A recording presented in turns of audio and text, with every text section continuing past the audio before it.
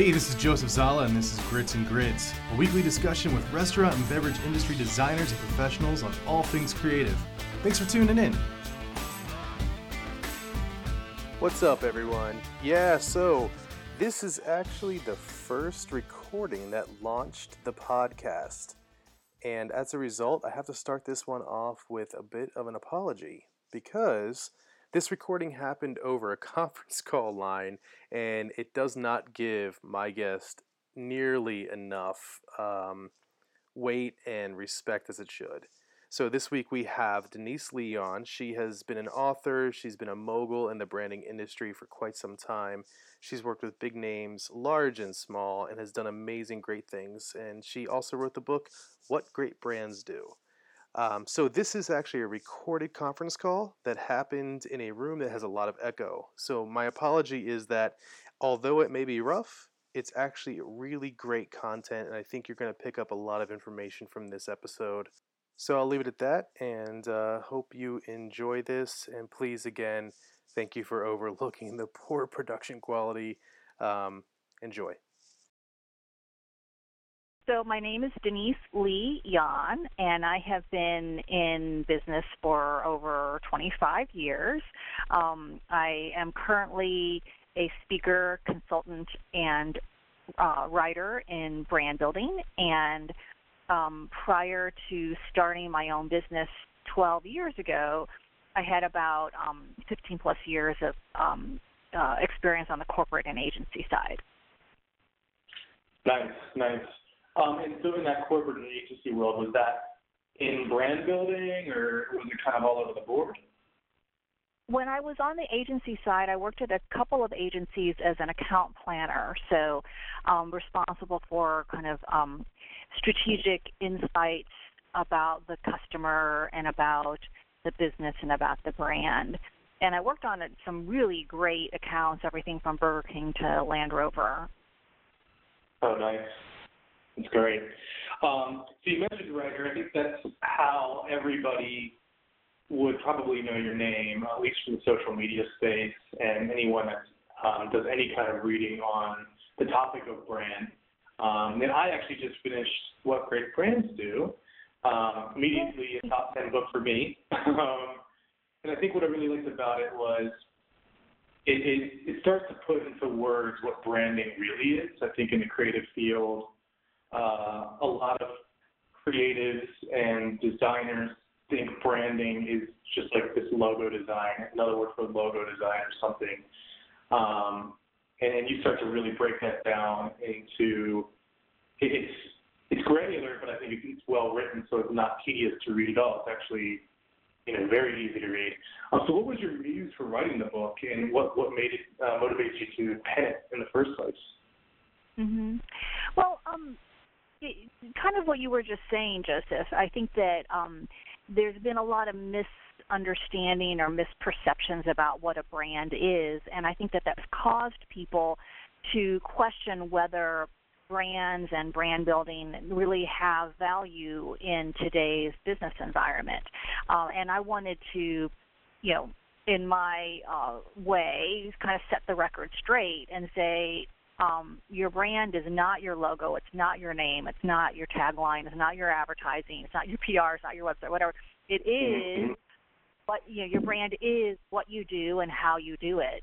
And if you embrace that notion and you run your business thinking about your brand in that way, not only is your brand an extremely vital part of your business, but I think that you will continue to grow and thrive no matter how competitive the business environment is. Right.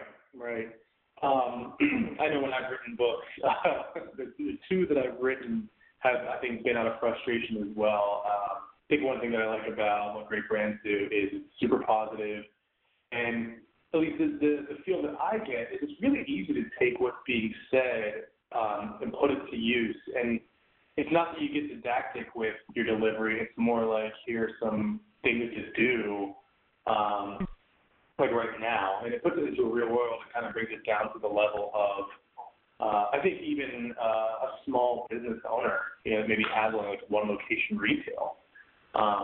Was that the intent, or do you think it was more like this is what big brands do, and good luck trying to figure it out? No, it was very important to me to write a book that wouldn't just present ideas, but actually would also include tools and methods and exercises. And so, as much as possible, I tried to do that in the book. It's difficult in in a hardcover kind of words on a page, and especially because I had published my book with a traditional publisher, so I couldn't do a lot of like graphics and things like that. So it's kind of hard to convey brand tools and methodologies, but as much as I could, I really tried to do that because I did want to show people that, hey, this is stuff that anybody can do, and furthermore, it doesn't cost a lot of money. I think that's one of the misperceptions about brand building is that it involves a huge marketing or advertising budget. And I want to say a lot of these exercises are more like strategic internal exercises that you need to undergo as a business leader or as a brand manager. And if you do these things, if you follow these steps, you'll actually gain kind of the brand clarity focus that you need. So, and I guess the last point I'll make is something that you kind of just stressed a little bit, which is that I really did try to include a full range of different kinds of companies and different kinds of brands in my book. Unfortunately, or I guess it's not surprisingly, most people glommed on to like the big examples that I use, like talking about Starbucks or Nike or Patagonia, like kind of the the usual brand suspects, But I think if you actually read the book with the intent of looking for examples of small businesses or B2B brands or things like that, you will actually see those in the book as well, because this brand building approach that I'm recommending and advocating does apply to all different kinds of companies and brands. It's interesting. Obviously, I'm focused on restaurants, but a couple of restaurants you mentioned in the book, and I think more specifically, Chipotle has been like this golden child for, I would say, the last like 4 or 5 years, especially when it comes to restaurant startups. And then I would say there's restaurants that are sort of dinosaurs that are clamoring to fix something. What I loved is that you called brands like cheaper than, better than, faster than. And I think what's interesting is they've hit a huge bump, Chipotle has. And what are your thoughts on why it happened and how they can recover? Will they recover from a brand perspective? Mm-hmm. I'm still quite bullish on Chipotle. The recovery has taken a lot longer than I had expected, and I'm not sure that the company has handled the recovery as well as it could. But I think that fundamentally Chipotle is a great brand. I think that what they stand for and what they're trying to do, the changes that they're trying to make in the fast food supply chain and in the relationship with the customer are really important changes that I think customers really value and that ultimately will prove out to be successful. It's unfortunate that the crisis had to happen to them, but it's almost in a way, I wouldn't say it was inevitable, but I think that it exposed the problems that we have in our food supply chain, that when the reason why so many fast food companies are so standardized and so processed in their food supply chain is because it provides that safety and consistency that is needed when you are at scale. And I think that, what Chipotle and everyone else discovered is that it's hard to challenge that. When you're working with lots of different suppliers and, working with lots of different distribution, problems are bound to happen. And so, like I said, I think it's unfortunate that it happened, but I think that Chipotle still has an opportunity to recover, and I think that the industry in general has an opportunity to get better as a result of what happened. It's just taking a lot longer than I think anyone would have wanted or hoped. Yeah, I agree. It's interesting. I thought they would bounce back a little bit quicker as well. The more I thought about it, from my point of view, and this gets kind of granular into that industry, probably more than most people want to hear, but they've had a lot of problems with HR, like with their people, and I'm wondering if that also maybe had something to do with it. Like, if you have a generally unhappy group of employees, things like norovirus, which is essentially just dirtiness in a lot of ways, are going to happen a little more frequently. And I think Chipotle has done such a great job with their outward-facing, passion, but I don't think to date it has trickled inward as much as it should. And that's one of the things that you covered in the book that really popped out at me, is how stakeholders are way beyond just the people that eat the food or in another industry like purchase the goods, and that it really is an inside-out thing. And I think that might be something that was really missed with them for a long time. I'm not sure how familiar you are with franchising, but that seems to be a huge problem with that business model. Would you tend to agree? I am fairly familiar with franchising because I've worked with a lot of franchise businesses, and I'm not sure that I would go to the extent of saying that the inconsistency or execution problems are inherent in a franchise model. I do think that they're a lot more difficult, but I think it's more a matter of size and scale. Whether you have 1,000 units that are franchise owned or whether you have 1,000 units that are company owned, I think you're still going to have the problems that you have with a distributed workforce, a lot of part-time. I don't know if transient is the right word, but kind of transient employees, who may not really care about what you're doing or what they're doing, and then you have like kind of the challenges of trying to empower your managers, your restaurant managers, but at the same time ensure alignment and consistency. So I think the problem is more scale than it is franchise, and if you engage your franchisees appropriately, as I would say a chain like Popeyes, Louisiana Kitchen has, you still run into those problems, but I think that you can minimize them, or you can build systems and you can build a culture that maybe compensates for the problems that inherently accompany that scale. Yeah, and I think it's also one thing that I've seen, at least in my travels, has been most brands don't really onboard their franchisees or licensees, depending on the nomenclature. They don't really do a good job of onboarding them on the brand. It's like operations training, check, here's some marketing, here's how you're supposed to hire, the boxes, but they never really talk about how important the brand is in upholding it. I think Cold Stone Creamery is a good example of that, where they blew up so quick, and now you have these I think transient's the right word. You have these transient people that are forced to sing these songs that they don't want to sing because they don't believe in them at all. Yeah, no, I agree with you, and so that's why. So I wrote a second book. It was an ebook companion to What Great Brands Do. It's called Extraordinary Experiences: What Great Retail and Restaurant Brands Do. And in that, one of the brands that I profiled was Jason's Deli.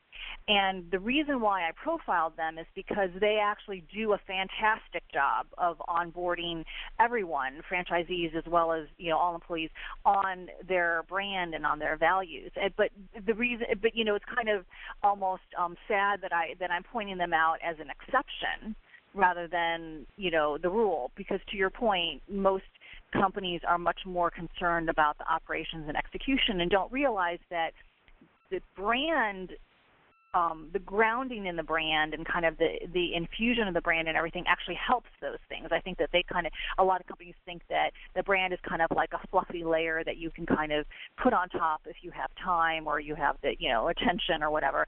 And I think that's part of the problem. Yeah. Yeah, I would tend to agree 100%. It's tough, though. I mean, because essentially the types of folks who get into franchising, the ones that are most successful from what I've seen are the ones who are so operationally focused. And I guess, it's not bad. You can create a successful, quote-unquote, business just by pushing numbers around. But there's so many terrible things that happen when there isn't an understanding of why things are done.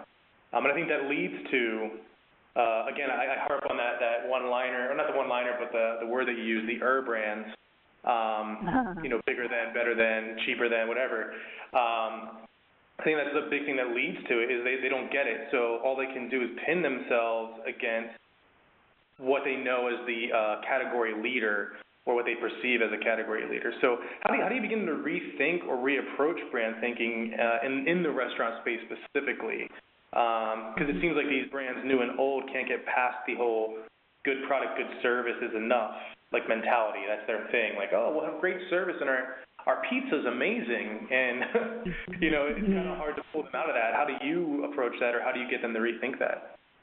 Right. Well, I think it starts at the beginning, or at least ideally it starts at the beginning with, why are you opening this restaurant in the first place? And I think that far too often, I always see that everyone thinks that they can run a restaurant. Everyone wants to run a restaurant. And part of the reason why they do that is because they go down to their local sandwich shop and they're like, I could do this so much better. Like, how hard is it to have a great tasting sandwich with, clean, in a clean restaurant with good service? And so they end up kind of starting almost for the wrong reason, I think.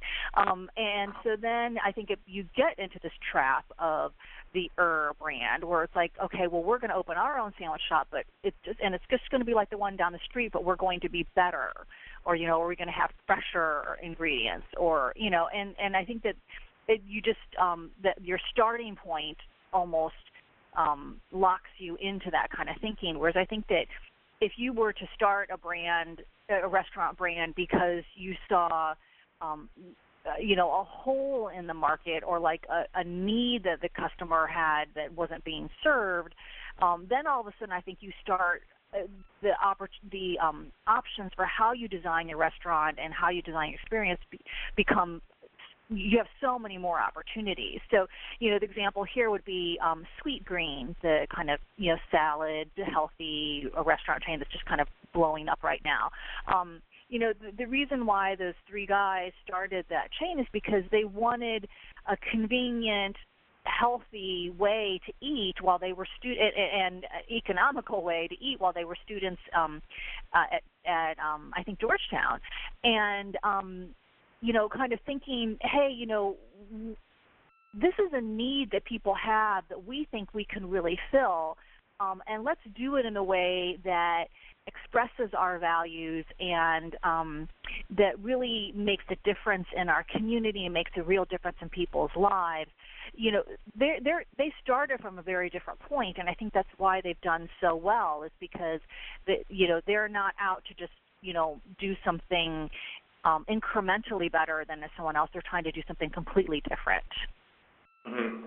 So I think to get back to your question, I guess I should say, to be fair, I don't know if you can. I think rethinking or reapproaching brand in the space, I think, is getting back to your core purpose and figuring out really, why are you in this business?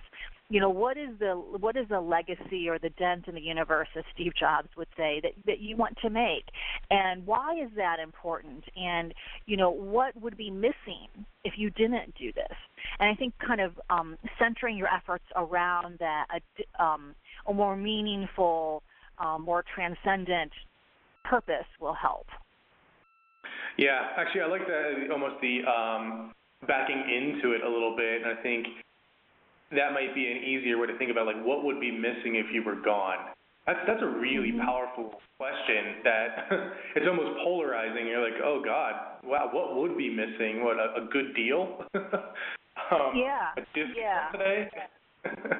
Yeah, and I think that, most people, if they were honest with themselves, would be like, probably not much, because someone else would just do it, and they would do it exactly the way I'm doing it, because it's the easy way to do. I mean, I think actually one of the exercises that I do with some of my clients, and it's in the book, What Great Brands Do, is to actually have them write an obituary for their brand as if their brand died. And it sounds a little bit morbid and sounds kind of depressing, but I think what it does get people to think about, okay, really, what difference are we trying to make here? And, why would people miss us? In other words, why would people value us? Right. Yeah. Yeah, like what did we do to make that person's day a little bit better by being there, or at least a little bit more memorable? That's smart. And I don't think it's morbid, because I think, especially in the restaurant industry and beverage industry, where things, brands come and go. God, I've worked on a number of clients that the greatest of visions, it was going to be the game changer, and then 5 months after opening, the doors are closing. So the reality of a fast death is there. And if you don't understand what you're doing to make the world a better place, then why would anyone else anyway? Really smart. So I think one thing that it's so easy for brands to do is to latch onto trends. You mentioned fresher and healthier, that angle that Sweetgreens has become known for. They certainly weren't the only ones doing it, but there's a little bit of magic. I think it may have been a lot to do with location, DC being such a huge health centric place. But whatever the case is, they're growing, they're making a dent in the universe, even though they're on what may be considered a trend, but what's looking to be less trendy and more, this is just how people want to eat now. What if a brand is actually, their inception is essentially trendy? How do you make sure that you're not a trend follower and more of a trend setter? Well, I do think it is constantly kind of pushing the envelope and not being satisfied, always digging deeper for, how could we be meeting our customers' needs better? And to your point, if we are part of a growing movement, just a year down the road, the competitive landscape has changed. So you need to kind of be thinking, okay, well, now that all these other competitors exist, what is our differentiation? And really kind of what is the reason? Is our purpose still being fulfilled in a way that is distinctive and memorable? Just as a side note, I wanted to mention to you that I think you're absolutely right that Sweetgreen probably had an advantage where they started, but I was really pleasantly surprised. Just last week I was in Palo Alto, so this wonderful kind of bubble of a place in California where everyone's beautiful and fit and concerned about health.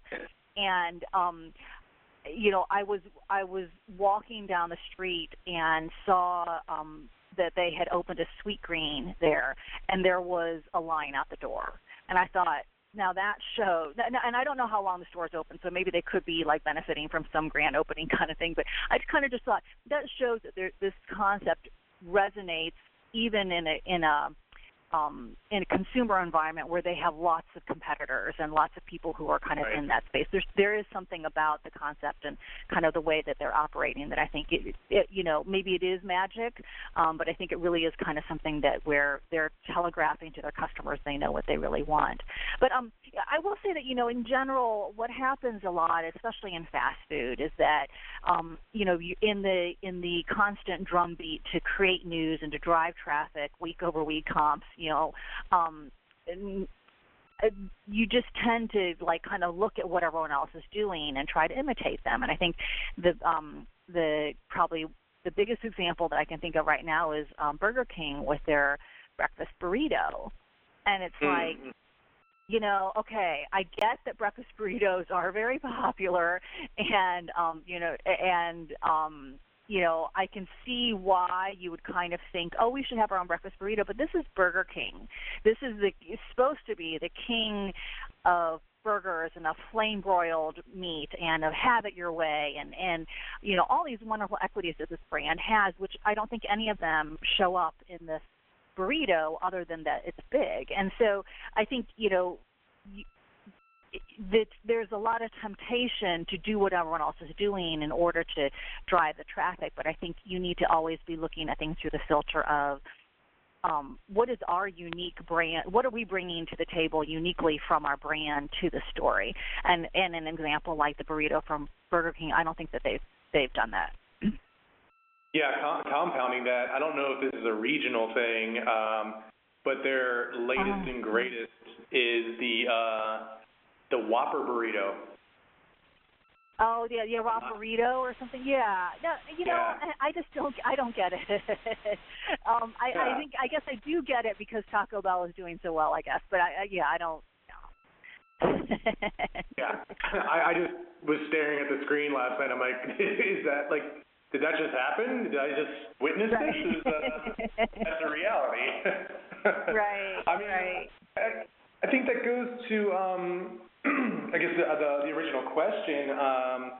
Not re-asking it, but like the thinking there is like, how do you, as Burger King, like how do you reapproach this?